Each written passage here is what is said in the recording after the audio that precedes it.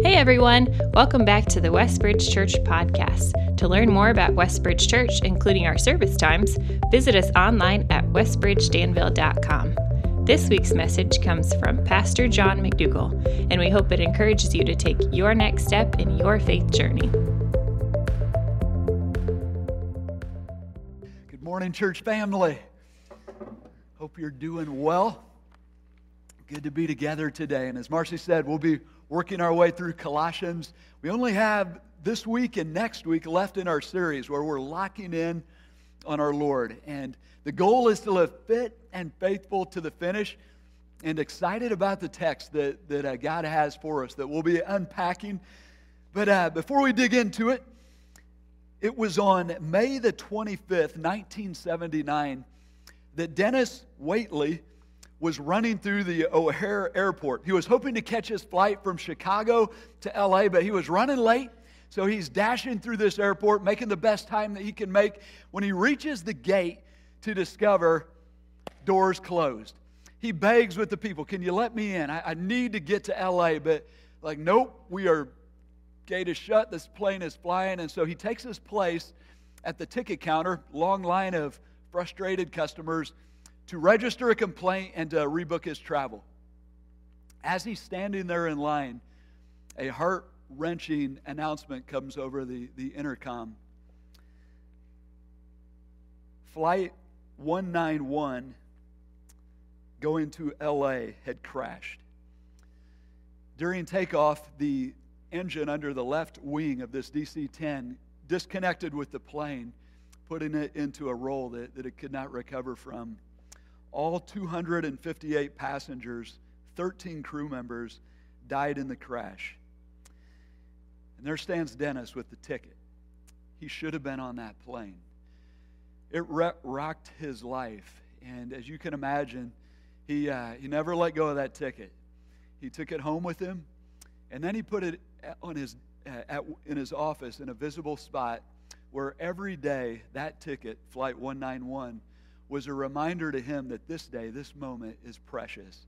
It was something that when life would get hard and work would get heavy, and look at that and remember what matters most. It reoriented his perspective. It fueled his passion to be about what matters most. And as we come to this text, at the end of this letter, written from the heart of Paul, who loves these people, this text has a similar effect. Renewing our perspective, stoking our passion for what matters most, specifically what matters most to God, and that is people who are far from Him, and the mission that God has given us as His followers to share the message of hope with these people. This is why Paul did not have a Flight 191, but what he did have was something attached to his wrist, which will appear in this text and appears throughout his writings, and it's chains. He's chained in prison because of this message of hope. And these chains, visible, he feels them, he hears them, they are restricting his freedom, but they're a reminder to him that there's a battle on. There's an enemy that does not want this message going out, and his time may very well be short, as he will soon be under trial and possibly lose his life for this message. And so as Paul comes to the end, you can just feel his passion. And this text is a gift for us, equipping us to lock in on our life mission. The question that it raises, and that it's just running through my mind this week, and I invite you to just let this question settle in, is, am I living locked in on the mission that God has given me? It's so easy to become distracted, isn't it? We get caught up in all the other pursuits and good things of life, and we lose sight of our core calling, which is to reach people who don't know Christ. It's why Jesus came to earth. He was reminding His followers again and again, and those who are wondering, why are you doing this? He says, I came to seek and save lost people. It's why He came. It's why He's given us the Holy Spirit. Acts 1:8, one of the primary purposes of the Spirit of God within us is to empower us to be a witness. Simply to say, this is who Jesus is, what He's done for me, and what He is doing and what He will do. It's Paul's final content challenge of this letter. The last thing he writes, that has to do with instructing and teaching these folks. It's mission. And what a gift it is to us. And so we'll dig into it, we'll read through it, and then we'll unpack it. Verse 2, he says, devote yourselves to prayer, being watchful and thankful. And pray for us too, that God may open a door for our message, so that we may proclaim the mystery of Christ, the gospel, for which I am in chains. Pray that I may proclaim it clearly as I should. Be wise in the way you act toward outsiders. Make the most of every opportunity. Let your conversation be always full of grace, seasoned with salt, so that you may know how to answer everyone. And so the challenge that emerges out of this text, the overarching challenge, I'll share the challenge and then we'll unpack it, but it's this. Be praying, be wise, and be full of grace as we live on mission. The first action step we see in this text is to be praying as we live on mission. Don't you love it? We all know this. This is not new information, but God just calling us back to the basic of don't try this alone. Stay connected to me. It's a call to intimacy. And I just love this. Where this life with Christ is a call into where we go to work with the Father, where we're in step with Him, where we're talking with Him. It says, well, how should we be praying? And it's interesting in this text, we see 5 qualities that should shape and guide our conversation with our Lord as we go about our life and life mission. The first is there's a constancy to it, or it's constant. It's continual. We see that in the first part where he says, devote yourselves to prayer. That word devote, it's literally just keep on praying. Continue in prayer. Don't stop. It's the idea of endure, persevere, just stay connected. Here we see the priority of prayer as we live on mission. You can hear the echoes of John 15 where Jesus said, apart from me, you can do nothing, but with me you will bear much fruit, so remain in me. It's through prayer that we remain in the Lord and we abide in Him and walk with Him. With Him, it's neat to think. We get a little nervous when we think about going on mission, but when we go on mission with Him in prayer, that's the first step, we have the resources of heaven at our back. He's going to provide, He's going to guide, He's going to lead. And what an encouragement, but most of all, what a gift to know that God desires relationship with us as we go about our work as His ambassadors here on earth. It's not just about getting the job done. It's about doing it with Him, enjoying Him in the process, the intimacy and the joy. That's where it's at. So he says, continue to pray. Every once in a while, I don't know if you feel this in your prayer life, but we want to be disciplined and pray for all kinds of things, so we form a list, and I can be praying through my list, and I realize I'm not even talking with the Lord. I'm somewhere off and it's almost like the Lord's just smiling, sitting there smiling, and said, hey, John, when you're done with your list, can we just talk? Like, how are you doing? How are you doing? What's worrying you? How's your family doing? Let's talk about your family. What's going on? And how's your work? And what are you enjoying these days? How's the Cubs?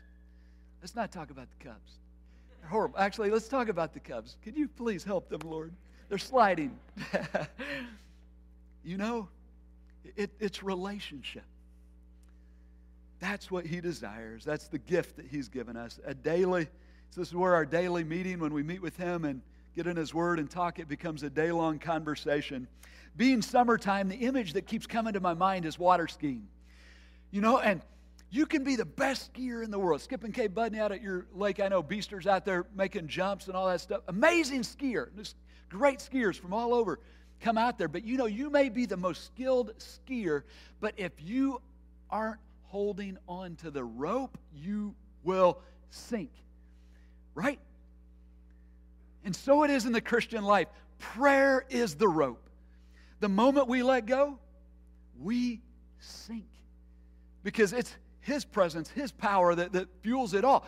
But if we will tenaciously hold on to Him through prayer and keep that conversation alive, we're walking on water. We're doing what's otherwise impossible through His power as He provides for us. I don't know if I've been reading through John 13 to 17 just on a regular basis. The promises Jesus makes around prayer are breathtaking, astounding. It says, if you will ask in my name, and you're abiding in me, you're going to do greater things than I did.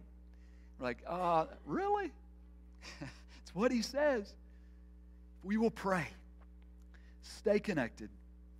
But the second quality of prayer quality that marks our conversation with him is that we're watchful. In verse 2 he says, devote yourselves to prayer, being watchful and thankful. This idea of watchful echoes what Jesus told his disciples there in the Garden of Gethsemane. Keep your head on a swivel. We're in a battle. There's evil all around. Temptation. Your spirit is willing, your flesh is weak. So this is where we're praying. We're thinking, where's the enemy at work? Where's the temptation in my life, their life?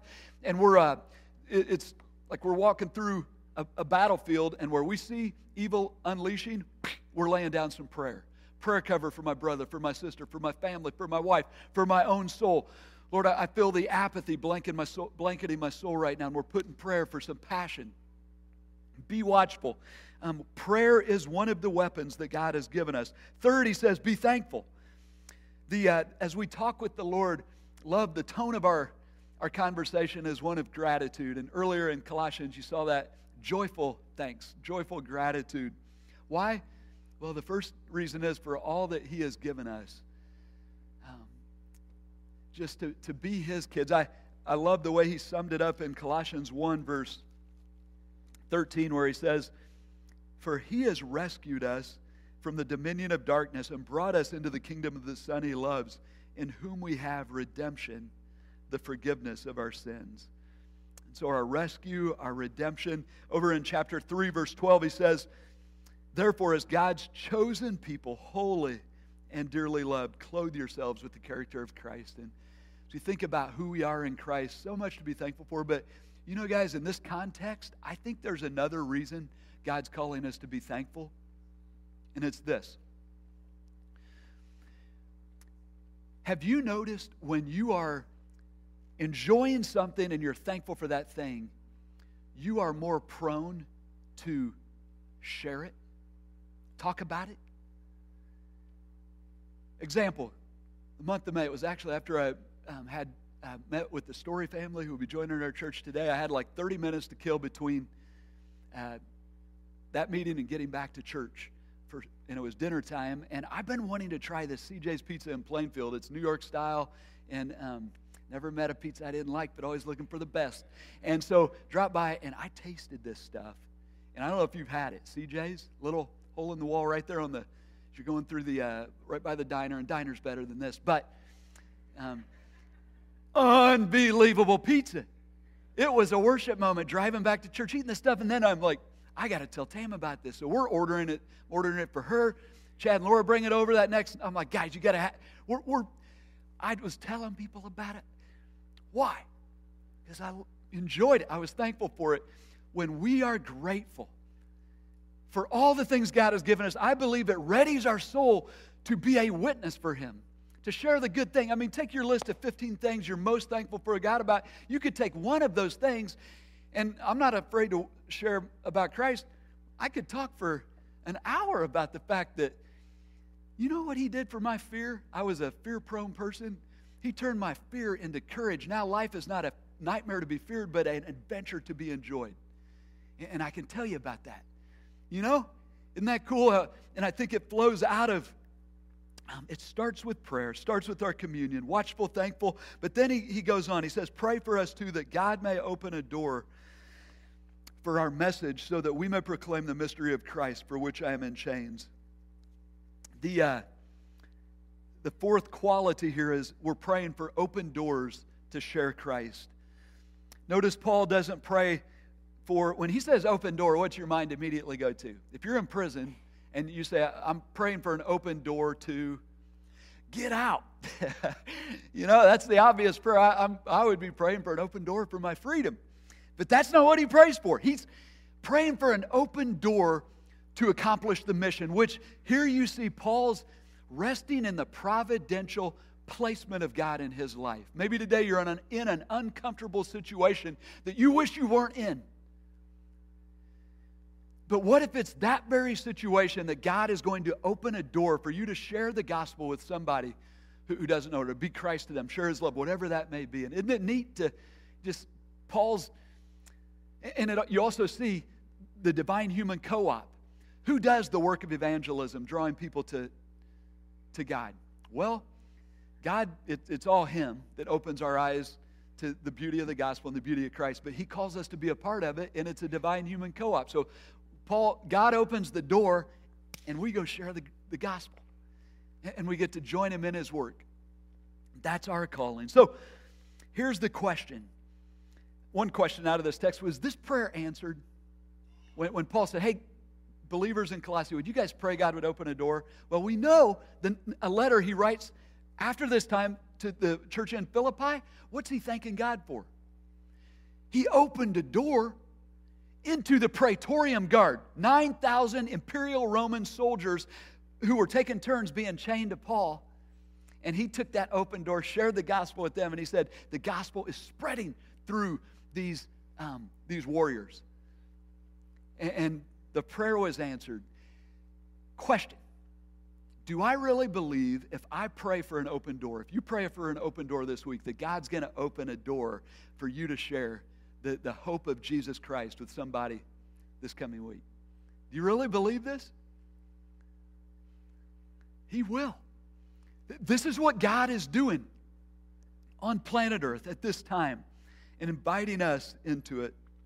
As a ministry team, it's neat to think how we can encourage each other in this, pray for each other in this, but also, thanks to your generosity and faithful giving, we are able to support right now 14 ministry teams or mission teams who are planting churches in places in the world where the gospel is limited, or where there's not a faithful church, a gospel preaching church in that area. And it's just neat to think, even this morning, as we think through, I think of the Billingtons in Canada, and Jared and Alyssa Raker, they're in Turkey, that we can pray, God, would you open doors for the gospel for them?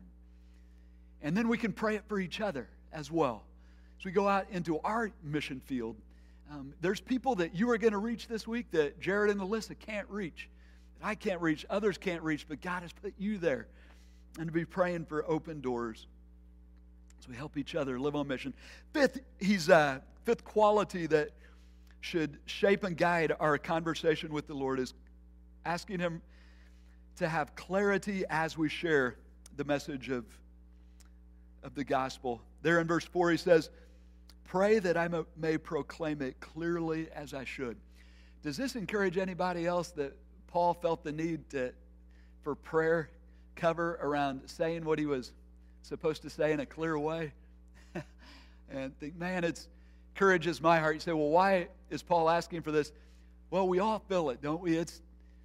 Every situation is unique that we come into. It's unique territory, and every person is at a different place, and so there's wisdom that has to be around that. And then when we talk about sharing the good news of the gospel, it's so big, and you can say it in so many ways that it can be challenging. But here, as we pray, Lord, help me have clarity. It's helpful for us to just, okay, what's the core of it? What's the essence of the gospel, the essence of the good news, and to be ready for that, to be ready to share.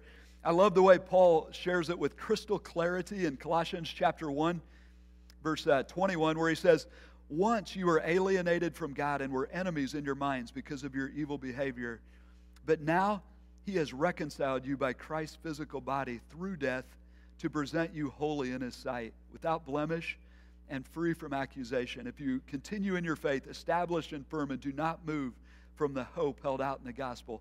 This is the gospel, the good news that you heard and that has been proclaimed to every creature under heaven, and of which I, Paul, have become its servant, or its doulos, its slave. Every once in a while, I'll be talking with someone, and here, I trust Christ as my Savior, and I'm doing the best I can to be the best I can be so that I hope I can get to heaven when I die. And that always raises this yellow flag in my mind. Do you truly understand the gospel? Because when we die, which we all will, we all have an expiration date, and the question is, how can we be sure that when we die, we enter God's presence and the Lord lets us into heaven? Well, we know clearly through Scripture there is only one way to enter heaven. We have to be perfect. To dwell with the holy God, no sin can be present. We have to be perfect. You can't, none of us are going to be good enough. And so the good news comes back to, what if perfect was a gift? What if perfect is a gift? And that's the message of the gospel. Jesus lived a perfect life, died for our sin, and when we put our faith and trust in Him, we receive His righteousness. To be perfect, every time you have a decision, you have to make the right decision. He did that for us. And we get credit for His righteous life through faith. Remember the time this just became, and maybe today it's the first time you're seeing this. Like, this is awesome. I remember it was Romans chapter 3, verse 21 that God used to just open my eyes to this beauty, where He says, but now, apart from the law, the righteousness of God has been made known, to which the law and prophets testify. This righteousness, and righteousness means making the right decision every time in God's eyes. This righteousness is given through faith in Jesus Christ to all who believe. Today, if you're here and you know your life's a mess, you know you've sinned against God, you know you're far from Him, but you say, I believe in Jesus. I trust Him as my Savior, that He is the one who, fully God, took my sin upon Himself, died on the cross in my place, and I'm trusting Him. You receive His righteousness. There is no difference between Jew and Gentile, for all have sinned and fall short of the glory of God, and all are justified, declared righteous freely by His grace. What is grace? Undeserved favor. There is only one way we are saved, and it is grace alone. Through the redemption that came by Christ, God presented Christ as a sacrifice of atonement through the shedding of His blood to be received by faith. He did this to demonstrate His righteousness, because in His forbearance He had left the sins committed beforehand unpunished, and He did it to demonstrate His righteousness at the present time, so as to be just and the one who justifies those who have faith in Jesus. So the gospel, in a nutshell, is to believe that God sent His Son Jesus to die on the cross in our place. And by believing in Him, we have forgiveness of sin, eternal life, His righteousness forever. And today, at our close of our time, I'm just going to ask if anybody would like to receive Christ as your Savior, trust Him for the first time. And I ask you just to raise your hand, and I'll lead you in a prayer and begin this journey. But there's no greater news on earth, is there? Followers of Jesus, in this is coming back to the sweet simplicity and beauty of this gospel. It's our hope, and we get to share it with those around us. So, back to the challenge of the day. Let's be praying. It's the first step as we live on mission. The second action step is to be wise as we live on mission. We see this in verse 5 where He says, be wise in the way you act toward outsiders. Make the most of every opportunity. So, to be wise means seeing the big picture, understanding how life is working right now. The big picture meaning the main thing God is doing right now is drawing people to Himself through the gospel of Jesus Christ. Through faith in Jesus Christ. That's what's going on. That's the plan, and that plan is playing out through us. There's no other plan B. We are plan A as we as His followers take this gospel, enter into relationships with the people around us, and share this message of hope. So here's the thing. Our aim as we go out and do life is to build bridges of genuine friendship with people and then just live like Jesus would live as we do life with them. And as we have opportunity to share the hope, we share the hope. If he calls us just to love, we just love, but we're in step with him as we're living in community with outsiders or people who don't know Christ. You say, what's this look like in everyday life? He sums it up there in second part of verse 5 where he says, make the most of every opportunity. So it's maximizing opportunities. The literal wording here is redeeming the time or buying up the time. Buying, it means like the Flight 191 ticket. It's being sensitive to the fact that this is the only time I'm going to be on this day and the opportunities around me. This isn't a practice run or a dress rehearsal. This is my one and only life, and we won't be back to this day. So what are the opportunities to be about what matters most in life? Helping people who don't know Christ get to know him. And so rather than putting up barriers around minor issues, we're blowing down barriers and building bridges for the gospel.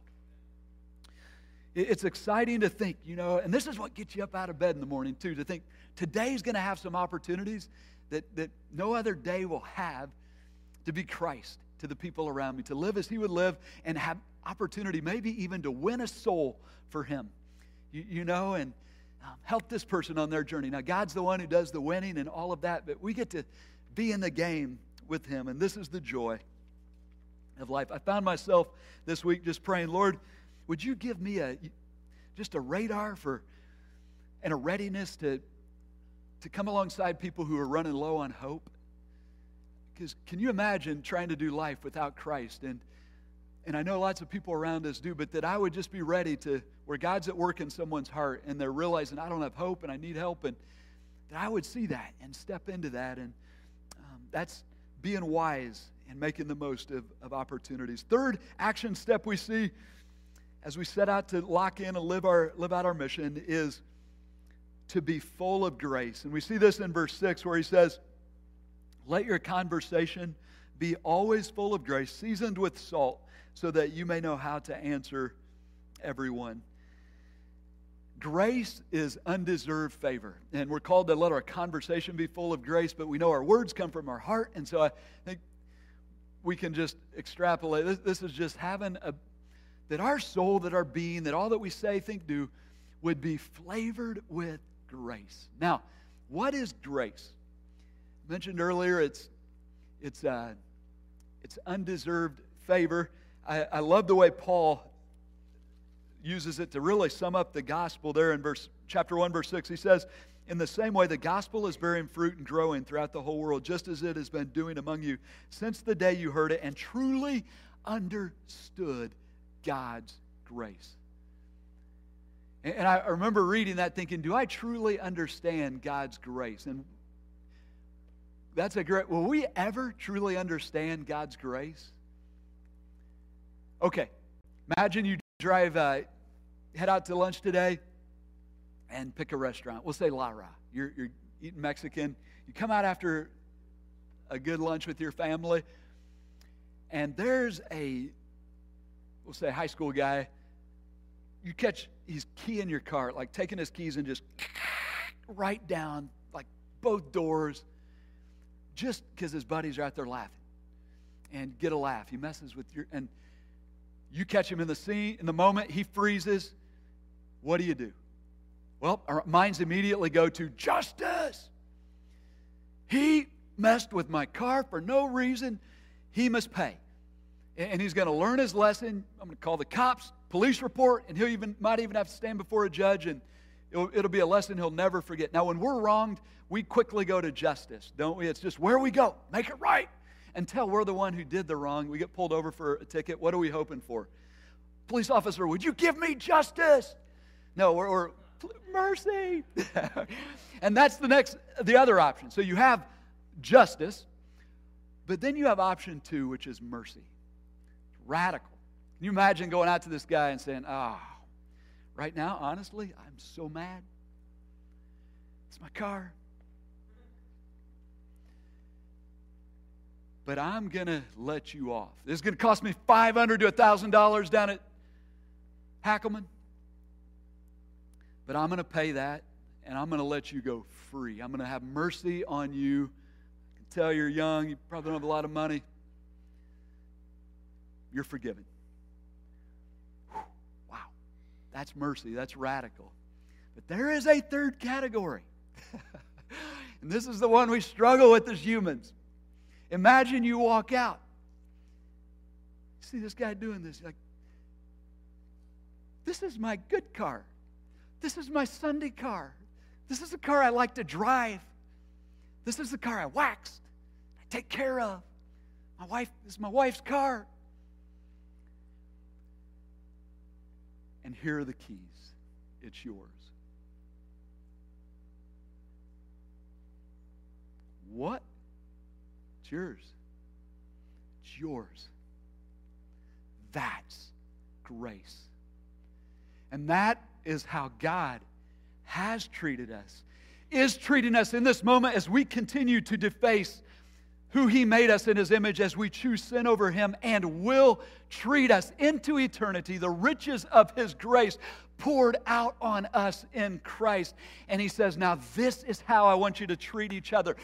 Flavor your conversation with this stuff as you talk to people outside the faith family. Can you imagine the effect on people? You say, John, come to my real world. You can't do that in the business world. You got to be dog on dog or you will not be promoted. What if promotion isn't the goal? What if souls are the goal? And what if God's got your back? And what if someone does you wrong and you respond with grace? They're asking, what was that? How can I get some of that?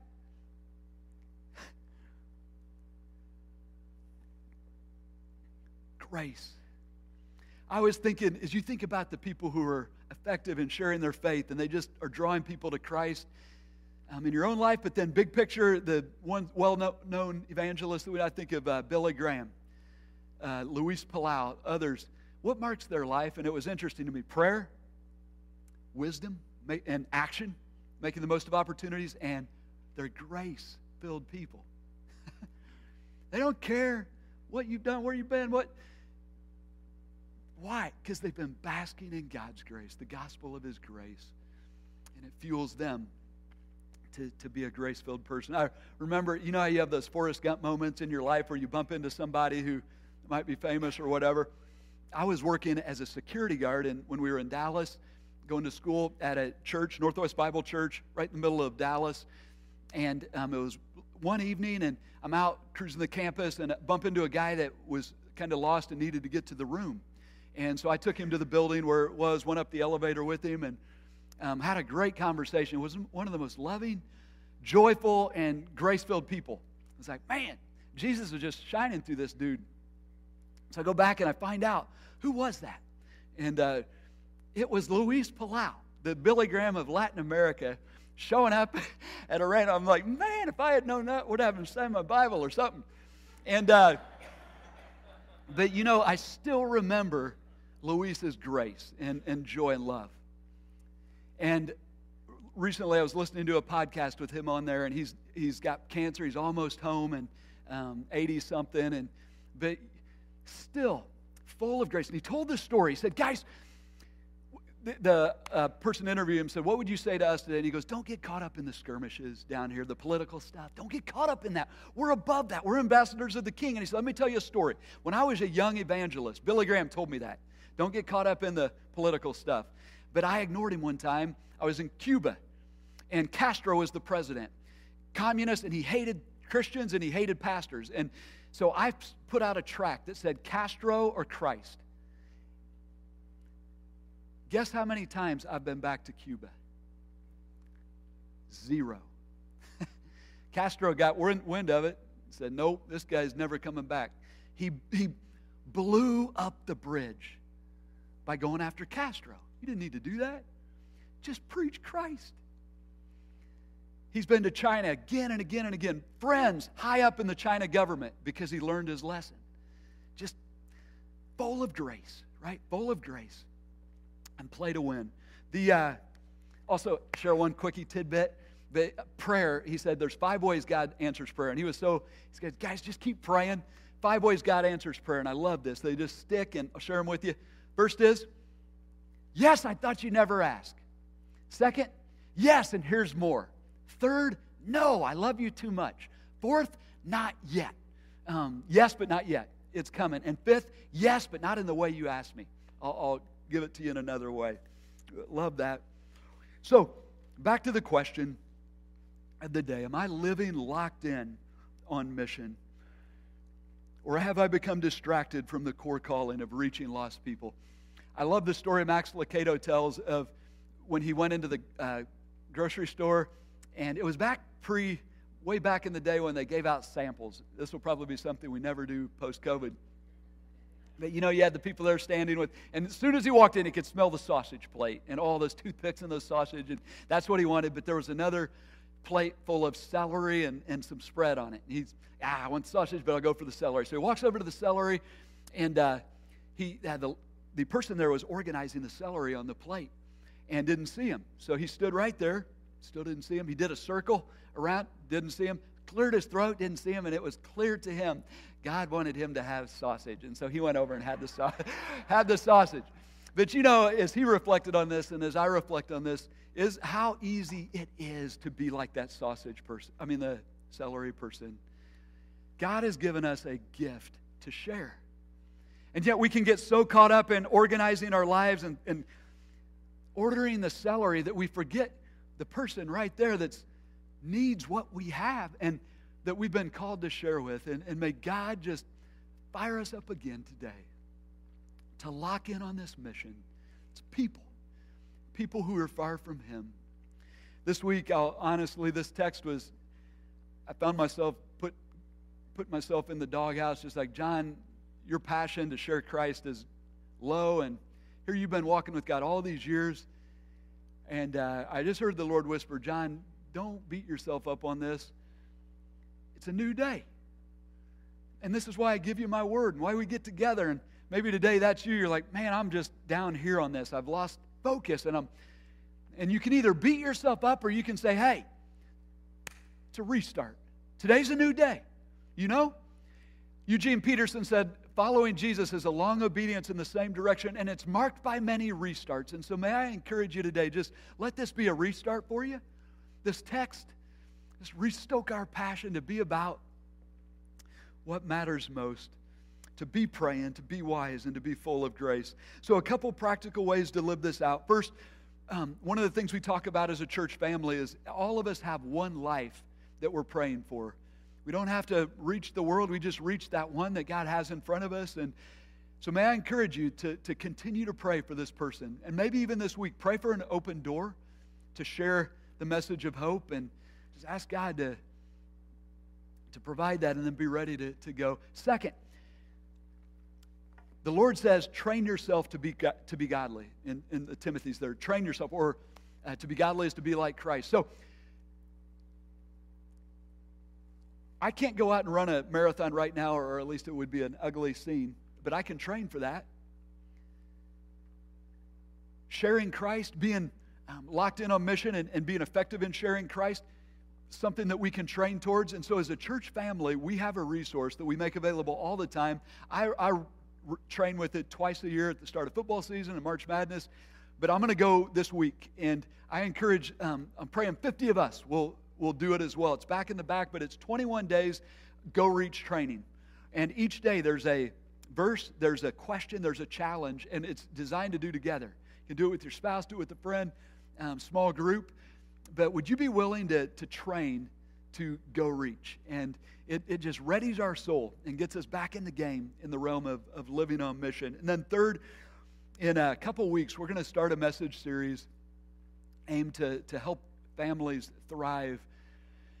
And in August, we're calling it Best Advice Ever. And we'll be working through the book of Proverbs and the advice that God gives us specifically around relationships and how those play out in our families. But when you think about where we live in Hendricks County, and just the incredible joys of life that flow out of family, but also the incredible pain that flows out of family, and then imagine what it would be like to do family, try to make it work apart from God. And for those of us who follow Christ, it's still a challenge.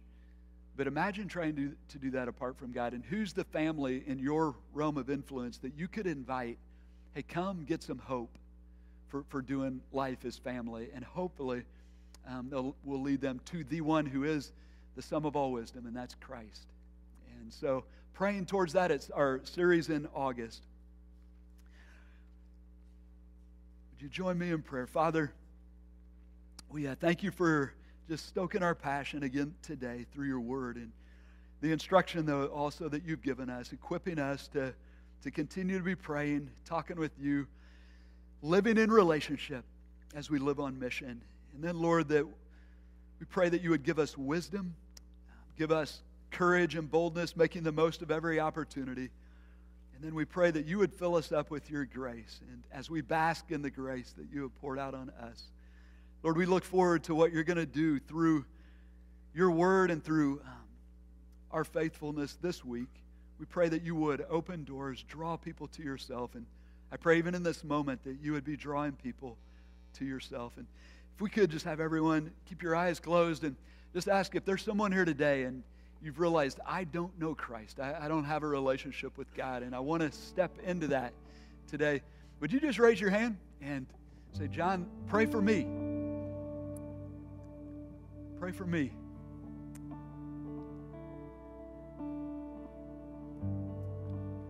This is you. I'll lead in a prayer in just a moment.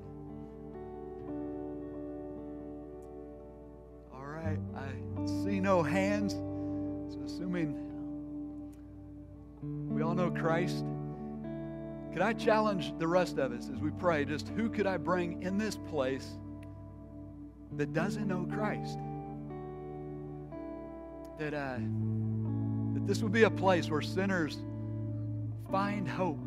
Lost people, we're all sinners, but those who haven't trusted Christ would find hope. And we'd just be lit up to be an inviting presence in our community. Father, we thank you again for your word. Thank you for your grace. Thank you for this team that you've assembled, Lord. And we're just pumped to go out this week, faithful to join you in the work that you're doing. We pray this in the powerful name of Jesus. Amen. If you were encouraged by today's talk and believe it would be helpful for others, please be sure to subscribe or share. To experience other messages or find helpful resources, visit us online at westbridgedanville.com.